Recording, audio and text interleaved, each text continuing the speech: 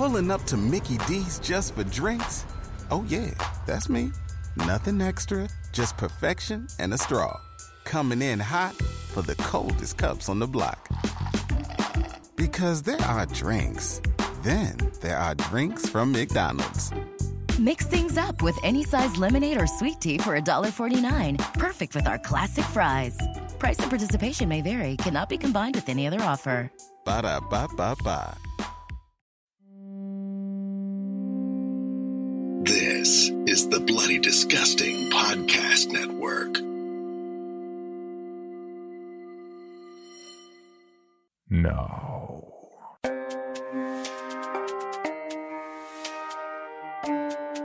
This is Creepy, a podcast dedicated to sharing the most famous, chilling, and disturbing creepypastas and urban legends in the world. Whether these stories truly happened or are simply fabrications is for you to decide. These stories may contain graphic depictions of violence and explicit language. Listener discretion is advised.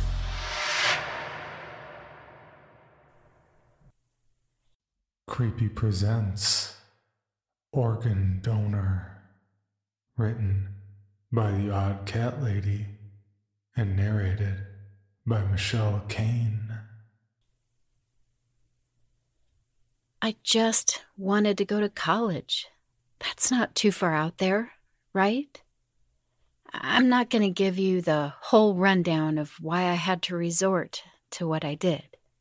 All you need to know is that I didn't want to end up in debt for the next 30 plus years, and I needed to get out of my parents' house as soon as possible. I looked up a bunch of ways to make cash quickly. I didn't want to hurt anyone else to do it, of course. I'm not a psycho. But it took a little less digging and a little more dumb luck. This was about 3 years ago. I was applying for jobs at a coffee shop when I saw a black van pull out in front of the place. 3 girls exited the van. I barely recognized one of them as a former classmate named Kayla. She was so pale and unsteady on her feet, but she was beaming. She strode inside and she ordered something up front, but I couldn't hear exactly what she said. I was more distracted by the row of black stitches going up her side. She was wearing a crop top, so they were out in plain sight. I wasn't able to stop staring. She didn't seem like she was in pain, but I had no idea how. I guess it was on me that she noticed me staring, but she was hardly bothered. She just smiled, grabbed her cup of tea, and headed right for my table. She took her seat and gestured to the scar. "Hey, it's ugly, but it's $10,000 in the bank." I sputtered for a moment, but the dollar signs had already flashed in front of my eyes. "What did you do?" I asked, my curiosity piqued. Kayla slipped her tea slowly. Donated a kidney. I could have made a lot more from something a teeny bit more vital, but it'll help put the down payment on a new car. She said in a manner so casual she could have been talking about the weather. I nearly laughed because I thought she was joking. Then I glanced at those stitches again. "Are you kidding me?" "What? Like you haven't heard of it?" Kayla laughed. "I think most of our classmates have donated something. There's not exactly much to do for cash in this dying town, and we all need to get out before we drown with it." $10,000. That would be amazing. How do you do it? Kayla winked before she took a card out of her pocket. "I thought you might ask. Here, if I invite someone to donate, I basically get commission. Go to the address on the card. Next week, 10 p.m. Be there on time or you'll miss your chance." With that, she threw away her tea and walked out of there. It's stupid how easily I went along with it. But I mean, God gives you 2 kidneys. You don't really need both. And $10,000 freaking dollars? I'd have to work my ass off for so long to get anywhere close to that. And that wasn't even considering how odds are my dad would steal my savings again if I left it be long enough. So I was there, right on time, at the Red Corner Bar with a few other people around my age. Kayla was there. It was clear she had recruited at least 3 people to come with her if you include me. The rest had clearly done this before. They were showing off their various scars and talking about how much of a cakewalk it was. Just go to sleep and wake up with a wad of cash. The black van pulled up in front of the bar and the window rolled down to reveal a middle-aged woman with silver strands in her otherwise black hair. Her white coat was neatly pressed and she was wearing a pink scrub shirt underneath. She looked just like your average doctor you'd go to for a well check. All right, it'll be a busy night if all 7 of you are going, so let's not waste any time. You all ready? Don't feel bad if you have to back out. There's no shame in it. I glanced around to see if anyone looked hesitant. The other 2 newbies did look scared, but the confidence was just oozing off of the people who'd done this before. I wondered what else they could donate since they had already likely parted with an organ. At the time, I assumed blood or maybe skin. Well, all right, hop on in. I have water ready, but snacks will have to wait until the operation is over. We all clambered in the van, which had no seats, so we all just had to sit on the floor. The woman handed us all water bottles. For all you first-timers, I'm Dr. Harris. I'll likely be operating on 1 or 2 of you tonight. My associates will handle the rest. It's all right to be a little nervous, but I promise there's no risk in this, she said before she pulled into the street and began driving us someplace else. I cleared my throat after taking a long drink. Isn't there always some risk with donating an organ? I asked. Dr. Harris laughed and glanced back at me. Not the way I do it. You'll wake up tomorrow morning feeling like nothing is wrong. You'll immediately be able to go back to your daily activities. Kayla, dear, the forms are tucked in the box back there. Hand those out so we know what we'll be taking tonight, she said. Kayla popped up 2 thumbs before she started digging through a cardboard box and threw papers at all of us, along with a couple pens. It was a pain in the ass to read the whole thing since the van was dark and I'd only get the occasional glimpse of light from passing street lamps. Still, I got just enough to be able to check off my kidney on the list of organs I wanted to donate. I expected to be taken to some shady warehouse full of sinister people armed with scalpels. Instead, the van pulled up to a rather comfortable-looking home in your average suburbia. Dr. Harris escorted us to the backyard, where we entered a walk-in basement that had been transformed into an operating theater.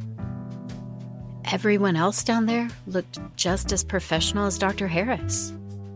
Surgeons slipping on masks and gloves or washing their hands. All right, let's get the newbies out of the way first. Dr. Harris rested her hand on my shoulder. I think I'll be operating on you. Come on, let's get you ready. I was led into a side bathroom where I dressed into a surgical gown. I'd never been operated on before then. I didn't know what to expect. I did get an inkling something wasn't quite normal when I was sat down on the table and given a red liquid to drink by a man I assume was like a nurse. It had no taste. I might as well have been drinking air. I lay down on the table as I was hooked up to all the machines and a mask was placed on my face. Strangely, I felt no fear as I was told to count backwards from 10. I didn't even make it to 6 before I was out for the count. Since I'm writing this, I'm sure you guessed, I woke up the next morning, along with all the other operatives. We'd been put in a guest room on the main floor. Nothing felt out of place. I felt no pain. I removed my gown to check out if I'd even really been operated on. But there was that line of stitches up my side, and although I felt fine, I scared myself half to death when I looked in the mirror and saw how pale I was. Dr. Harris treated us to breakfast, casually asking how we felt and if we liked blueberries in our pancakes, as she shoveled bacon and eggs onto our plates. She was an amazing cook. After we had our fill, we got taken back to the cafe and told if we ever wanted to donate again, to be at the red corner at the same time and day of the week. And that was that. Or it was going to be, anyway. Luckily for me, Dr. Harris was more than understanding and put the money on a gift card so my parents couldn't once again get into my bank account and empty it out. A few days passed before I bumped into Kayla once more at the coffee shop. She ordered me something and we got to talking. We'd not really been friends in high school, but after our little organ donor experience, we'd gotten a bit of a connection. And she really is a nice person. A bit bubbly and superficial, but nice. We got around to talking about the donation, and I asked what she donated. "Oh, a kidney." I frowned. "I meant this time, not the first time," I said. Kayla laughed, and her casual smile sent chills down my spine. "I donated my left kidney the first time, and I donated my right kidney last time," she said, sounding oh so proud of herself. I suddenly felt cold. Like I said, it'd already been a few days since we donated. She looked fine. Her skin even got a little color back into it, but both kidneys gone? You're full of shit.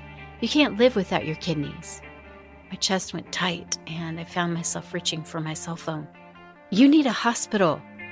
A blur of motion, and Kayla had grabbed my wrist, squeezing it so tight I thought she was about to break it. Her sunshiny expression had been immediately exchanged for something hostile. "Don't be stupid," she said in a low voice, glaring and giving my wrist another squeeze before letting it go, and going back to being happy-go-lucky Kayla. "I promise, I'm fine. Dr. Harris is an amazing doctor, after all." I felt sick as I rubbed my sore wrist. Hello, Bill Band here from the All 80s Movies podcast to tell you about Factor Meals. Eating better is easy with Factor's delicious, ready-to-eat meals. Every fresh, never-frozen meal is chef-crafted, dietitian-approved, and ready to go in just 2 minutes. You'll have over 35 different options to choose from every week, including Calorie Smart, Protein Plus, and Keto. Also, there are more than 60 add-ons to help you stay fueled up and feeling good all day long. Get as much or as little as you need by choosing your meals every week. Plus, you can pause or reschedule your deliveries anytime. We've done the math. Factor is less expensive than takeout, and every meal is dietitian approved to be nutritious and delicious. What are you waiting for? Get started today and get after your goals. Head to factormeals.com/80smovies50 and use code 80smovies50 to get 50% off. That's code 80smovies50 at factormeals.com/80smovies50 to get your 50% off today. That night, I went to Dr. Harris's house. She hadn't exactly hidden her street or address from us. No bags over our heads or blindfolds as she drove us there. But she wasn't surprised in the least to see me at her front door. Before I could say anything, she just gestured me inside. There, she fixed me a cup of tea and let me sit on her couch while she told me her story.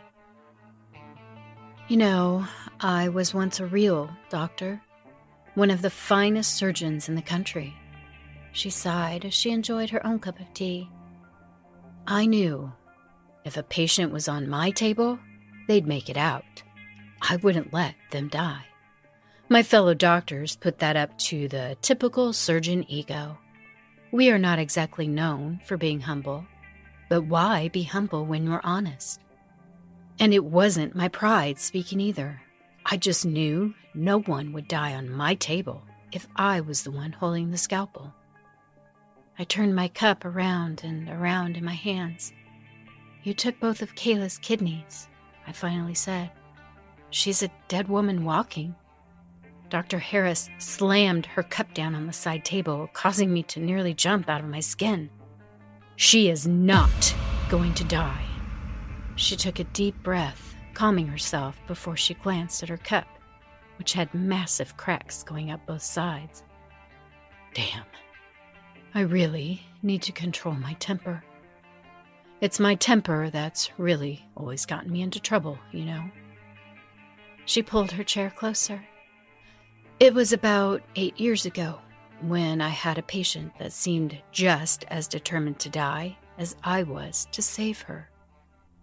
A 15-year-old girl who'd been in a car accident, her body mangled and full of more glass than blood.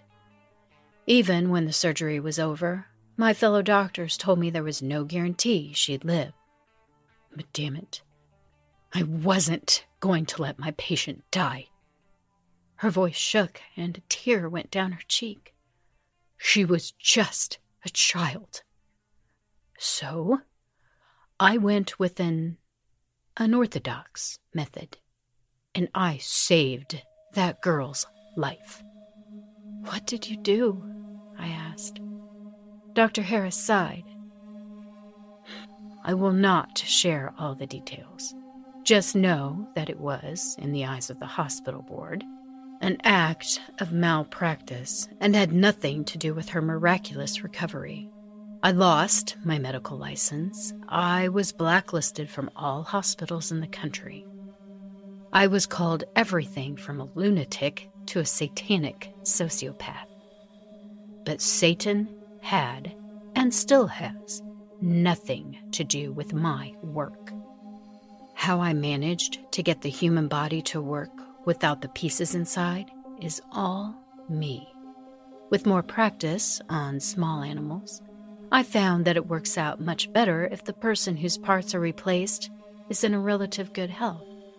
So I figured out my new path. Take organs from the healthy, give them to the not-so-fortunate, those who likely wouldn't survive my new operative technique. I'm saving lives, and I'll never let one be taken." I swallowed. This sounded like the words of a crazy person.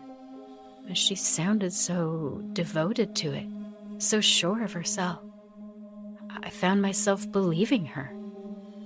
So, my next question is one maybe you've already guessed. How many organs can you take? Dr. Harris's smile was filled with glee. Any one you're willing to give. My other kidney was next, which was foolish, but I wanted to know for sure that I wouldn't die. I waited 4 months to prove Dr. Harris's words, that no matter what she took from me, I wouldn't die.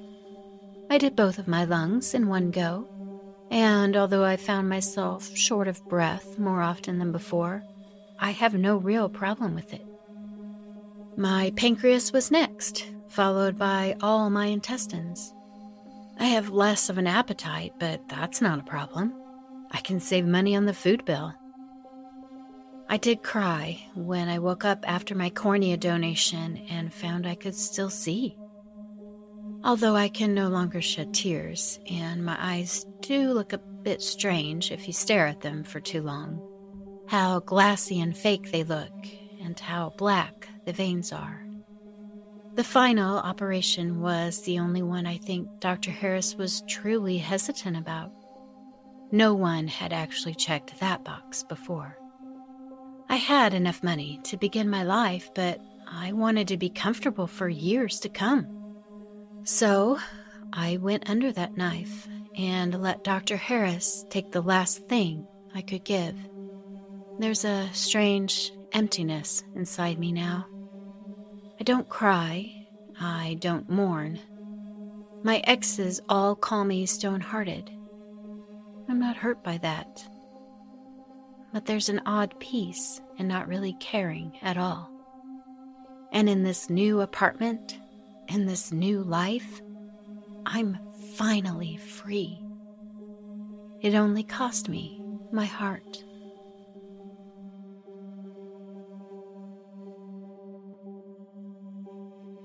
For more information, including pictures and videos of the stories told on this podcast, or to suggest stories for future episodes, please visit us at CreepyPod on Twitter, Instagram, and Facebook, or email us at creepypod@gmail.com.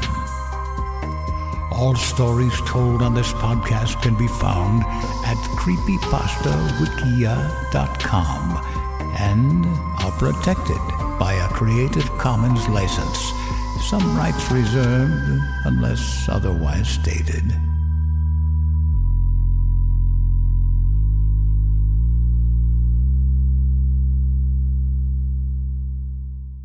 The Bloody Disgusting Podcast Network, home of Horror Queers, genre commentary from the LGBTQ perspective, SCP Archives, The Boo Crew. Listen free wherever you stream audio and at bloodydisgusting.com/podcasts.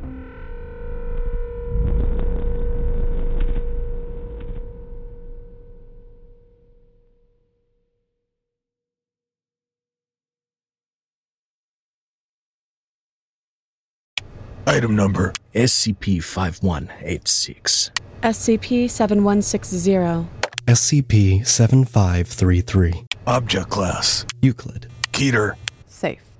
Special Containment Procedures. Spreading across the hemisphere and kicking up vast amounts of ash and dust. The only thing I could hear was 7219 laughing. Do you remember your name?